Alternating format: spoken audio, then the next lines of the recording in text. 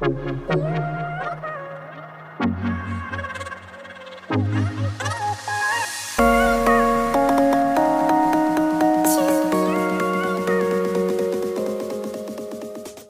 listening to Empowerment and All That podcast, your favorite podcast for women's empowerment, hosted by Rita Bautista. It's time to be reminded of the authority of your inner goddess and elevate the power within. Are you ready?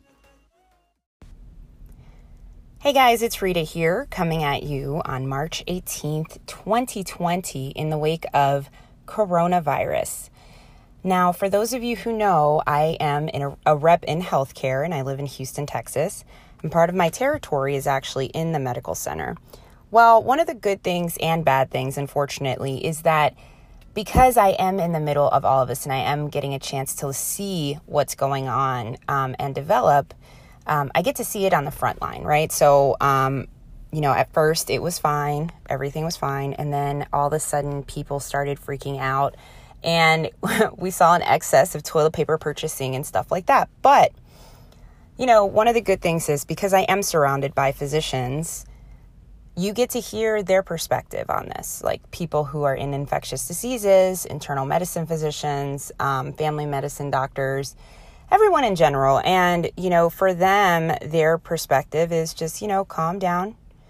We really don't have anything that we can give you, but if you have patience and, you keep in mind, and this is the one thing that I want everybody to know, is just be mindful of your healthcare providers, because they're also putting themselves at risk for all of us every day that they get up in the morning and they are tackling this virus head on, and they're still providing patient care. They're also putting themselves at risk. And so one of the things that they've asked is, if you are starting to see symptoms, call the CDC first. Call your office if you need to. They'll give you the number to the CDC because they can't necessarily do anything for you. But if your symptoms start to worsen, then you'd need to go to the hospital. But in order to keep as many people as possible uncontaminated or to stop the virus from spreading, they're basically saying, guys, if you don't need to leave your house, don't.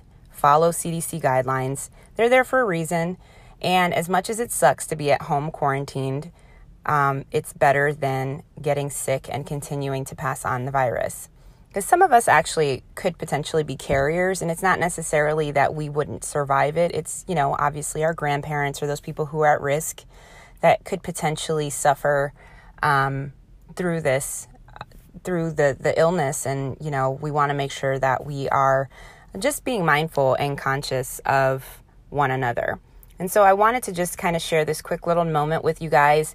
I'm really excited about just how amazing people have been on social media, the positive folks who have been sharing, inspirational messages, people who are going to use their platforms for positive to keep people happy and motivated. And one of the cool things I saw the other day was John Legend, not John Lennon, but I'm sure he would have done it too if he was alive. But John Legend actually did a free concert on social media. And then we're going to continue seeing a lot of these artists who are taking to social media to share positivity, solidarity and community throughout this difficult time. I feel for the guys out there who can't watch sports. I'm just like, what are you going to do? Who are you going to talk to? But hopefully, there's some things online that you guys can keep preoccupied with, or, talk to your partner, get to know them. So I actually had an opportunity a couple of months ago to play a game called 20 Questions with my mother. And it was probably one of the most thought-provoking growth opportunities for her and I's relationship. Our relationship, as I've mentioned in previous episodes, was a little tumultuous when I was growing up. We didn't always get along. I see now that we probably had a lot of similarities, which is probably why she wasn't the biggest fan of a lot of the decisions that I made, but it was really cool because I got to really just kind of dive deep and have these conversations with her. And so the traditional game is basically a drinking game where you ask 20 questions and it's basically no boundaries, no fear, no worries, no judgments. Anything that's said at that moment can no longer be held against the other person. You can't use it, and you have to agree on it before you start. And so the way I started, and the way most of these games start, is you start with a very introductory question. What's your favorite color? Who was your crush? Who did you fall in love with first? Stuff like that. I mean, I'm pretty sure most of you guys know this stuff from your parents, but then starting to dive a little bit deeper and take these questions into a more of a reflective and understanding space and try to be as compassionate and empathetic. So what I took from the situation was that I think at times we give our parents these godlike perspectives, these godlike figure, role model ideals, like as if they can do no wrong because they teach us to do no wrong, or they tell us that we can't do things a particular way, when all the time they're really just trying to make sure that you don't repeat the mistakes that they've made.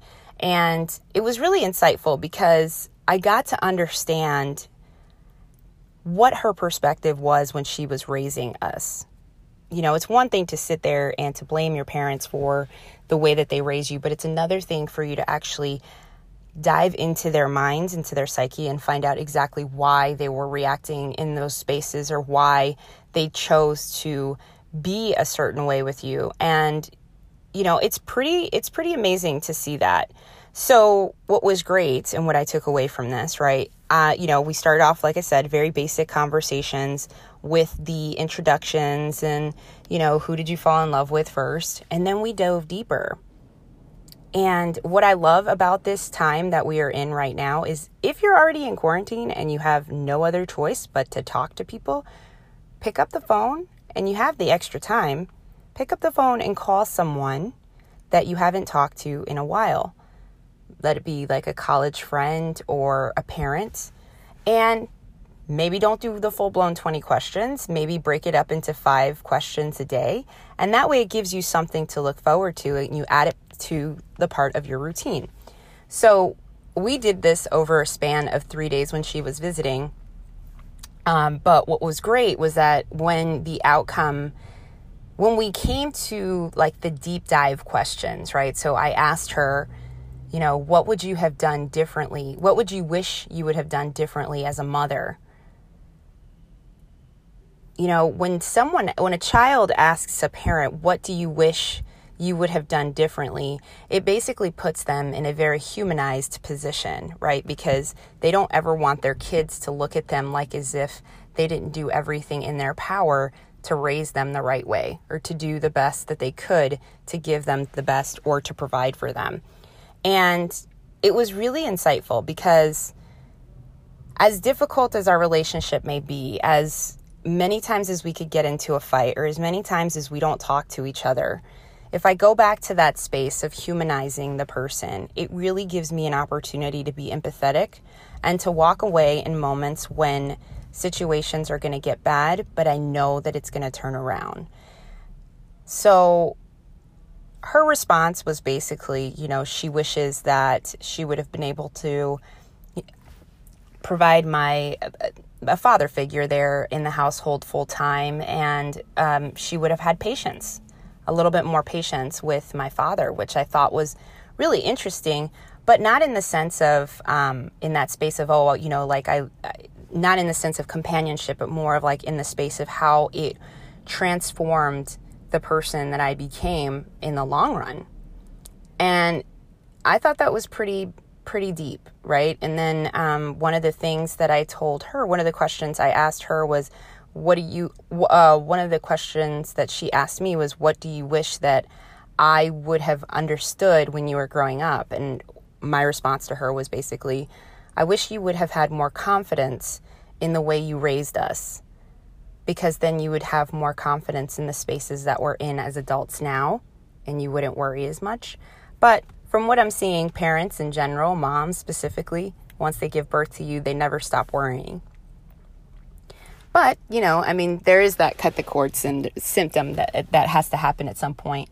But yeah, so it was a really interesting perspective and a very interesting conversation to have. So I challenge you guys today, if you're sitting there in quarantine, wherever you're listening to me from, take a second, pick a person, maybe pick 5 people, and play 20 questions with them. You don't even have to let them know that you're playing 20 questions with them. It could be via text message or via phone call. You know, people get weirded out by phone calls nowadays. I don't understand why. I am the biggest phone call person. I'm still the person who picks up the phone and calls my friends, because there is something unique about the sound of the voice that nothing can change, or being physically present with someone. And obviously right now we can't necessarily be physically present with each other, but use this time wisely to solidify those connections that you've already had, and to continue to develop stronger understandings. And maybe through all of this negativity because of the coronavirus, we have the ability to make genuine connections with people and understand them a bit more. And maybe this is the ability for all of us to connect on a compassionate level. Well, that's it for today, you guys. Please make sure to rate and subscribe this podcast. You can find me on iTunes, wherever you're listening to me right now. But rate me on iTunes, Spotify, Google Casts. And, you know, like I said, I'm challenging you today to be as compassionate and empathetic, and go find out more information about your family member, about your friend, about your partner, about your child. You know, you can play this game with your younger child as well to get some really early on reflections of how they are receiving what you're giving as a parent, or how your partner is perceiving certain situations. And I challenge you to make sure that you remain open when you're having these conversations, because not every answer that you're going to get is going to be 100% what you want to hear. But let it be an opportunity for you to reflect and to see if it's something that suits you, or if it's something that you may be able to work on. All right, guys, I'm Rita, reminding you to keep it positive or don't keep it at all. Thanks for tuning in to Empowerment and All That podcast with your host, Rita Bautista. Want to help me grow the listener tribe? Make sure to subscribe to this podcast and follow us on Instagram and Facebook under Empowerment and All That. And remember, keep it positive or don't keep it at all.